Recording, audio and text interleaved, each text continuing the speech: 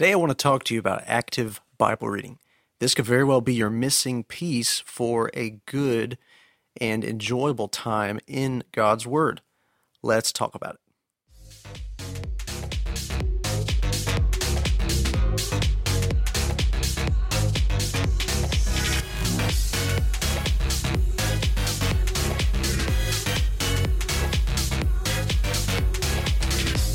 Hey friends, welcome to episode number 48 of the Better Bible Reading Podcast. Kevin Morris here with you, pleased to spend some time with you talking about one of the most important things, I think, when it comes to reading our Bibles, and that is what is called active Bible reading.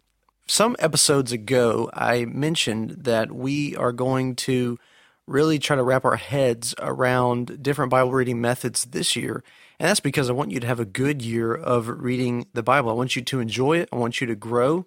I want it to be your absolute best year so far that you've spent in God's Word. And that's why, ever since the start of January, I've been releasing episodes that are tailored to this very topic. We've talked about Bible reading distractions we have to eliminate. We've talked about choosing the right kind of Bible. We've even talked about Bible reading plans. I released my own Bible reading plan that I'm trying to accomplish for the year 2020. And you can see that continual theme that's been happening ever since the beginning of January. Here we are pushing right on through almost springtime now. It's hard to believe. And I want to talk to you about something that I've mentioned on various different episodes, various different articles, but it's something that is so important and something that many of us miss, probably because we just don't know really how to implement it, really how to get started with it. And that is, as I've already said, active Bible reading. Now, the reason I think this is your missing piece is because this is a very specific and very purposeful method of reading the Bible, and it's one that, frankly, many of us just don't do. It's a method that is really supplemental to the other ways that we read the Bible, those other familiar ways that we read the Bible. So what I want to do today, very straightforward, is to give you 3 different ways that active Bible reading can take place, that it should be taking place in your life, and help you start doing this. So one way that we could really tackle active Bible reading is to think about it as kind of the way we think about supplements. So in terms of like a diet, for instance, supplements come into play because we don't want to be too out of balance in what we're eating. But if you're like me, if you live in the United States, you'll know that sometimes we're not necessarily the best at kind of looking at that food pyramid that we've all had to stare at for years and years while we were in school, and making sure that we have a balanced diet. We're probably really high on the bread, really high on the meat, and then all the other stuff just kind of goes out the window. So people go to the store, they get supplements. Sometimes they change their diet, but probably not all that many people do. They just go for the supplements, go for the vitamins, and try to balance out what is not present in their diet. And there is a bit of analogy here when it comes to reading the Bible. We should think about Bible reading as supplemental. You don't want to read the Bible the same way each and every time that you pick it up and read it, not because that way is bad, but because God has given us ways that we can, as humans, as human beings, kind of retain what He's telling us, what He's revealing to us in His Word. And that is where different Bible reading methods come into play. Let's say that you really like one particular version of the Bible and one kind of format that you read the Bible. Well, that's good, but just like a normal diet, you wouldn't want to eat only one thing. As good as that thing might be, you're missing out on other key elements, other key vitamins that are essential for a healthy body. The same way, when it comes to reading our Bibles, we don't want to focus all on one way. We want to kind of have a nice balance and a nice supplementation of different ways of reading the Bible. Let's use another analogy. Let's think about the analogy of supplemental income. One of the other things that I really like to study is business owners and kind of financial things, money management, work-life balance. Those kind of topics are really interesting to me. And so I listen to other podcasts, books, articles. And one of the points that's made with supplemental income is this. You don't want to put all your eggs in one basket.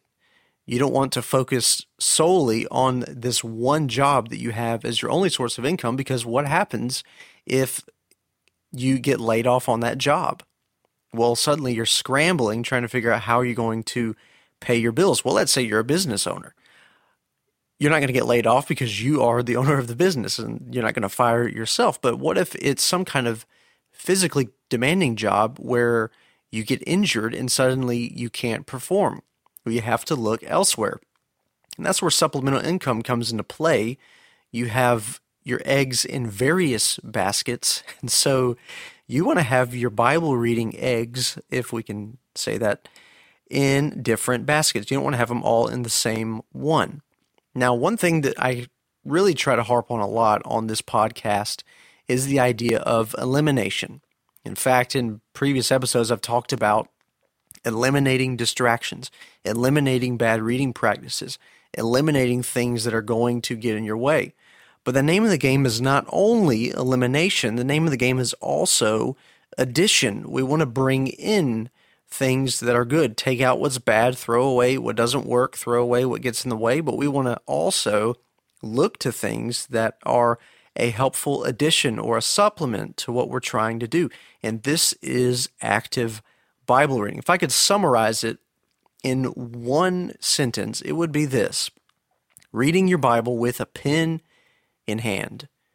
Now, you can do a little bit of sifting here for the technological age in which we live. You're currently listening to this with your ears in audio format.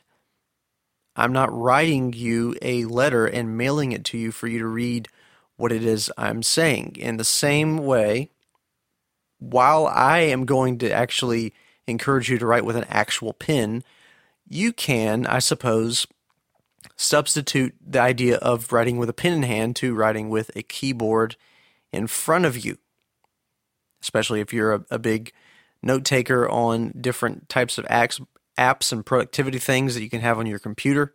That's all well and good, but sometimes that kind of gets into the realm of distractions. So we certainly want to be careful with that.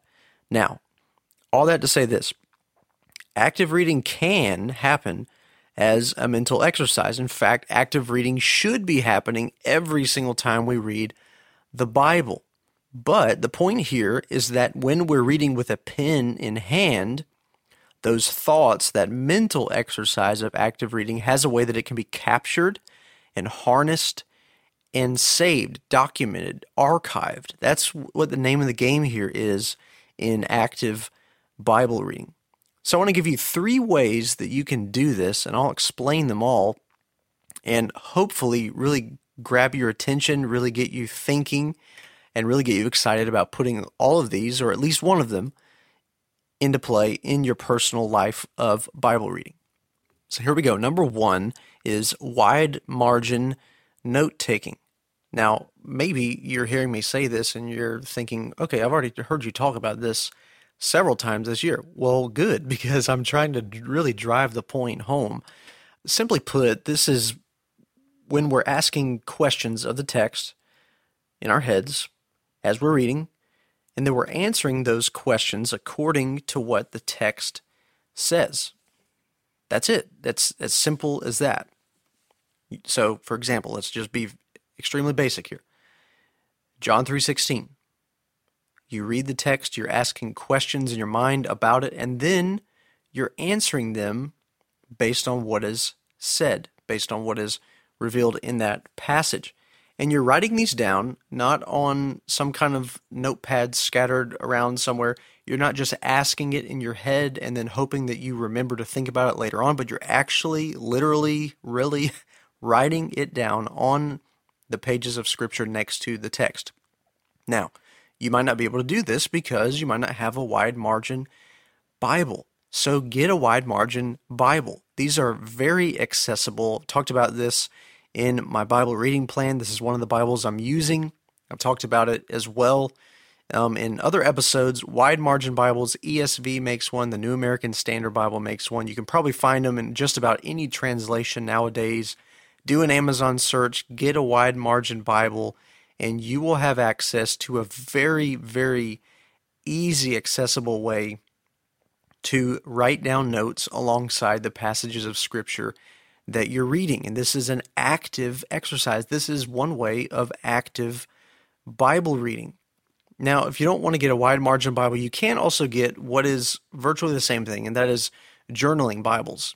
And this is, like I said, just about the same thing as a Wide Margin Bible. The only difference is you're going to actually have lines that you can write on instead of just a blank margin for space. I prefer no lines, but either way, the point is being able to write right there on the pages of Scripture so that, number one, whenever you're carrying it around, you don't have to carry around 5 different books for all your journals and prayer diaries and all these kind of things. You just have it right there. Just as long as you have the Bible, you also have where you're capturing your notes. So here's what we're doing when we're using a Wide Margin Bible and taking notes. We're coming to conclusions based on and gained from the Bible itself.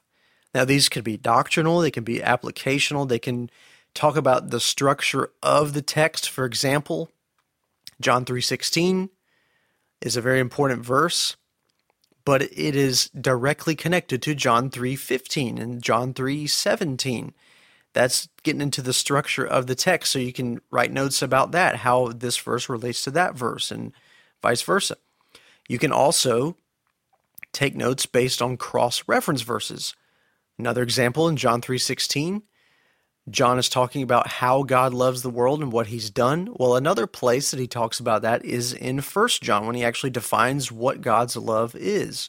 So you can make that connection. You can even write it there in the margin. This is virtually the same as 1 John, and you can make notes and start building notes in that way.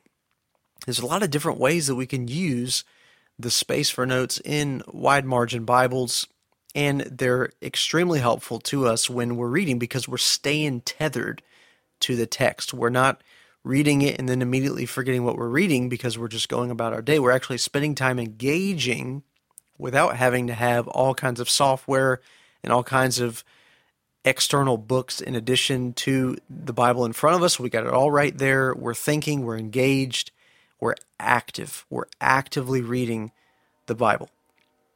And as I said, this really should be done all the time mentally, but when we're doing it right in front of us with a pen in our hand and a wide margin there on the pages of Scripture, again, we're able to capture our thoughts. We're able to stay tethered to the line of thought that's right there in front of us.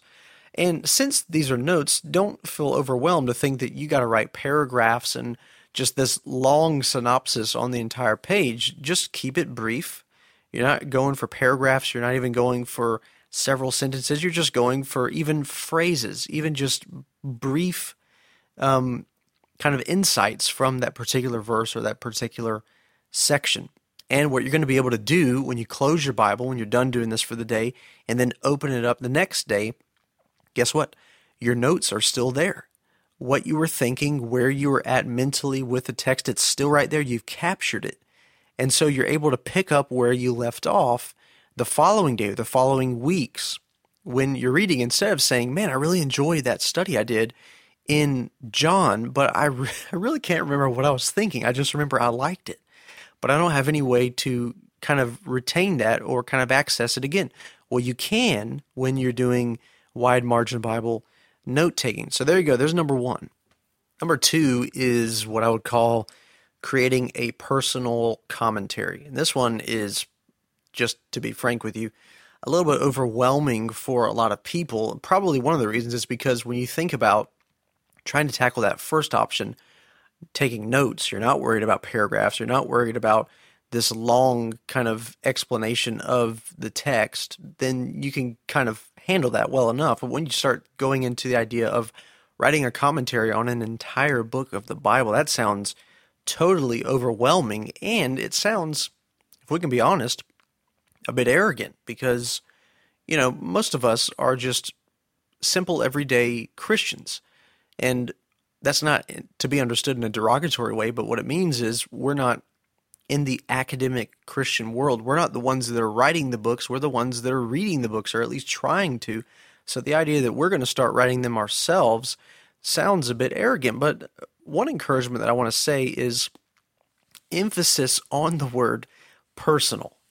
Now, I'm not saying that you should never share these unless you have a PhD, but what I am saying is this is for your own good. This is for personal devotion, study, and growth in holiness as a Christian, as a child of God.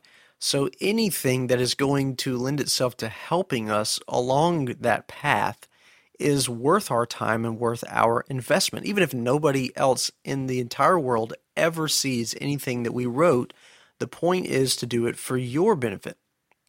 So really, it's kind of an approach similar to the first option, but we're furthering it along. We're expanding it. We're going into a lot more depth here.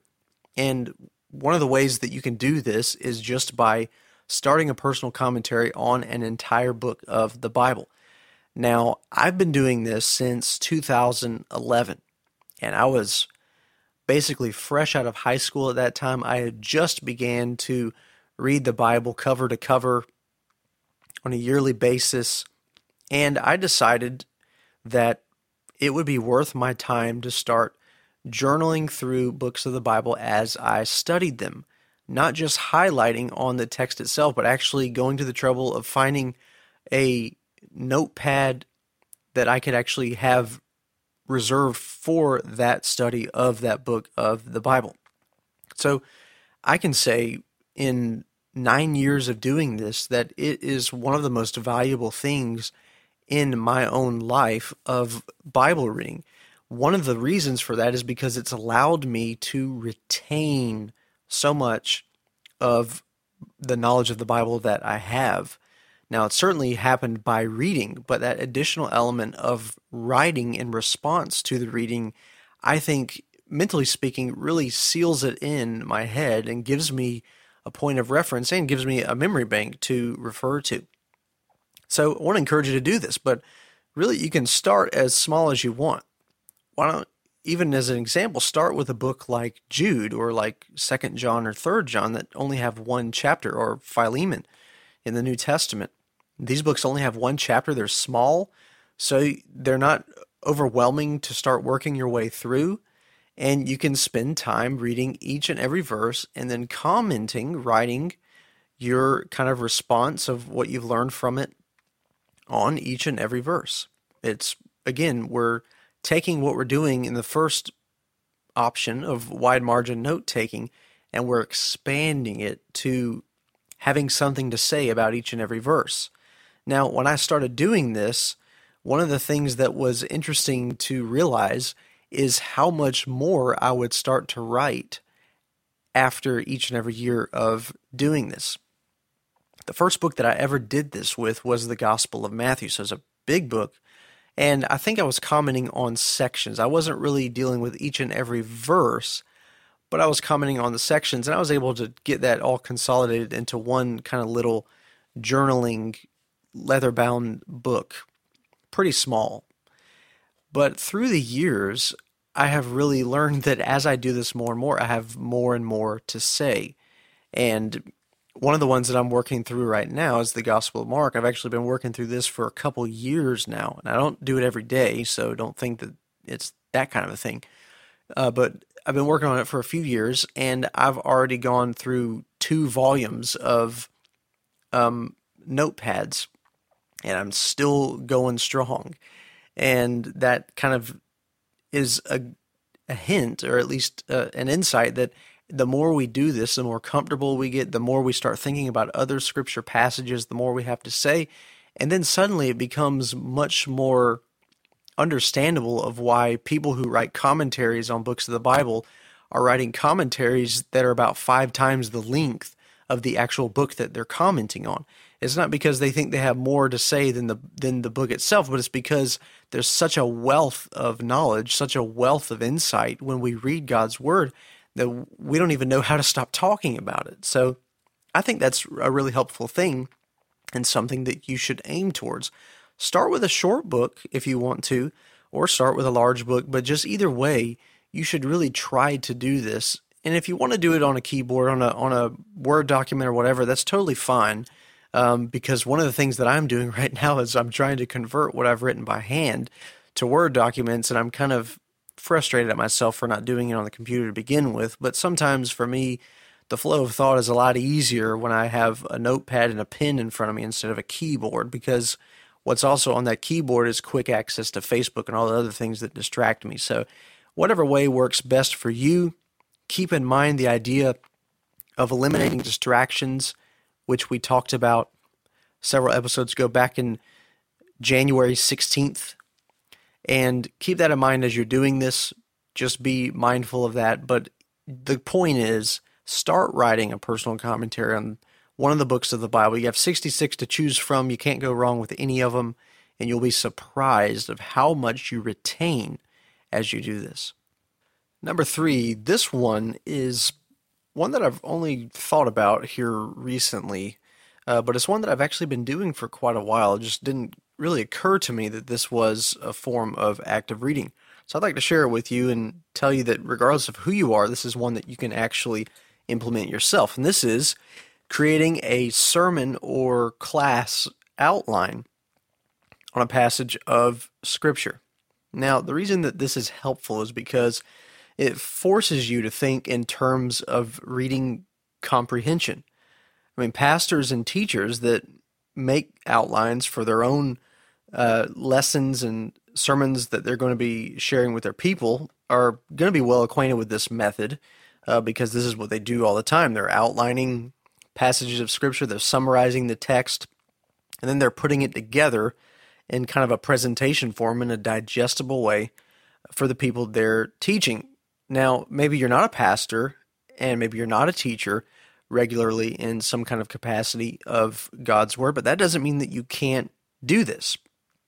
In fact, I'm going to assume that most of you listening to this are not pastors or Bible teachers, and really this is all the more emphasis on your part to start doing this, even if you're not teaching anyone God's Word. And the reason for that is because when you take up this approach to studying the Bible, to reading the Bible, what it forces you to do is to assume the role of teacher. Now, what I mean by that is the way that you approach the text mentally. So, suppose that you're reading John 3:16. Let's just be a little more broad. Suppose you're reading John chapter 3, and you want to be an active reader, and maybe you've done the wide margin note-taking method before. Maybe you've even done the commentary method. Maybe you've been commenting through the Gospel of John, but you want to figure out another way that you can be active in your reading. And what you would do, if you're going to do this third option, is you would read the passage, and then you would create a sermon or a class outline on that passage. Now, when you do this, it's going to be very helpful to you because when you take up that role mentally, it's going to force you to start saying, okay, what are the main takeaways in this passage? If I were teaching this, what would be the main idea that I would want to convey to the people that I'm teaching? And like I said, you take up the same approach that a pastor or teacher would when they approach the text. They're going to summarize it. They're going to touch on the main takeaways of that text, and they're going to present it or follow some kind of a flow to it that is in teaching form or digestible form for the people that they are teaching. Try to do that. In fact, that's really a helpful thing that I do when I'm recording podcast episodes. For instance, I'm trying to have that visual image of the person listening to this, and I'm trying to think, okay, if I were giving this episode to this person or to this person, how would I say it? How would I try to communicate it? Same kind of thing when you're reading the Bible.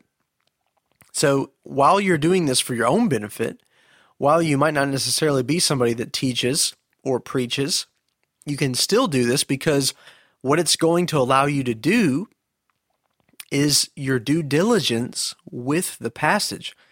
When you're thinking about not just your own benefit of reading it, but when you start having the pressure or the burden of I have to teach this to somebody, it makes it a little bit more important, a little more initiative on our part to make sure that we understand what it is we're reading so that we can then turn around and teach it to others. That's what you're doing when you're taking the active reading approach of creating a sermon or a class outline. Remember, this is for your own benefit, but it's going to inevitably force you to start asking questions of the text that you might not be thinking about when it's just you alone in your bedroom reading the Bible.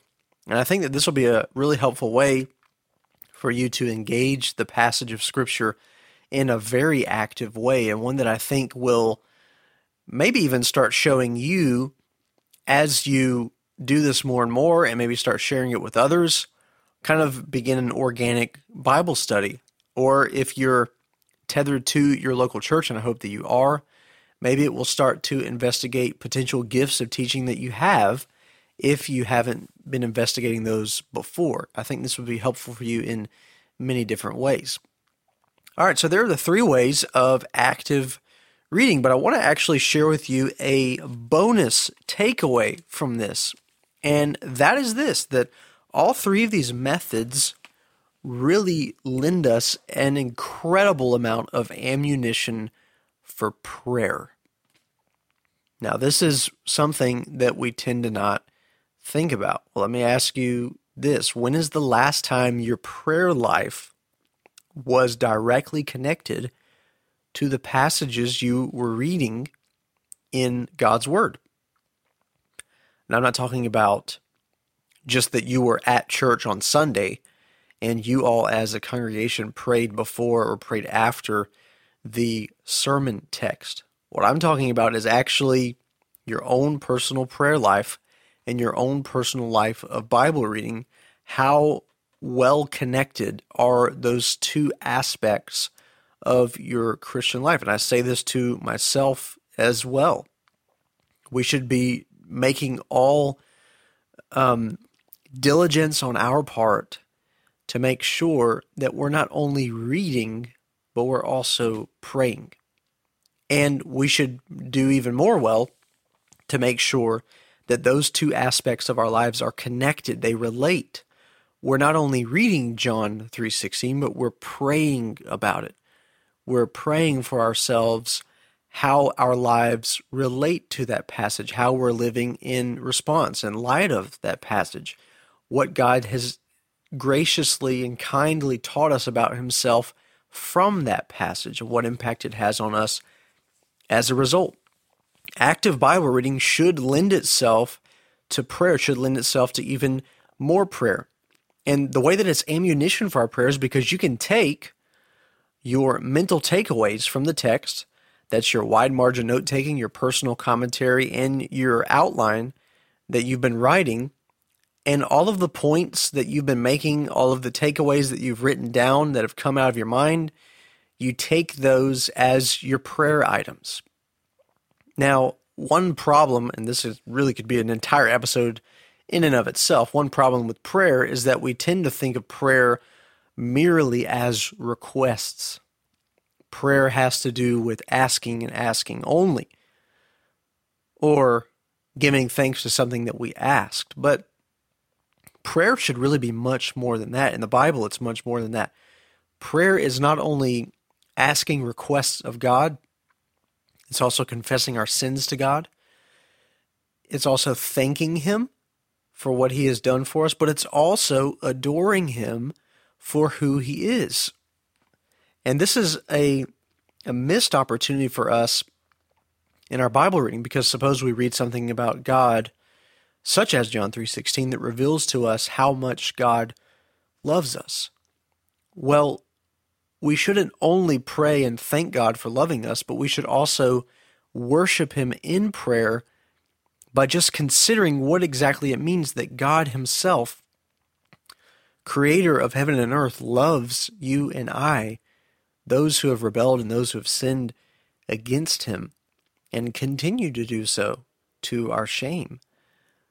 Prayer connected to what we're reading sometimes doesn't happen as it should, but we have so much greater opportunity for it to happen as it should when we actually take a look at what it is we've written, what it is we've thought through, and then bring those thoughts captive to a life of dedicated prayer.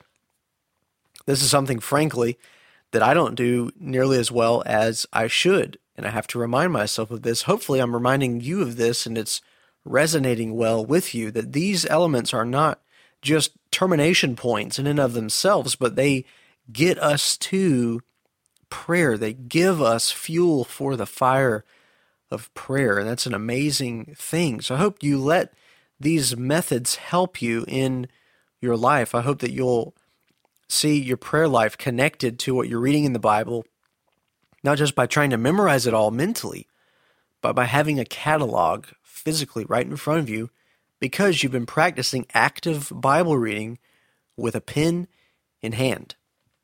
Well, folks, thank you for listening to this episode. I hope you enjoyed it. Please feel free to go to betterbiblereading.com/episode 48, where you can find the show notes to this episode. And feel free to leave me a review on iTunes for this podcast. If you've been helped, if you have something to say about this episode in light of what I've been talking about, I would greatly appreciate your feedback and leaving me a review on iTunes, as that is one of the best ways that you can help promote the show and get the word out to other people so that it can be found.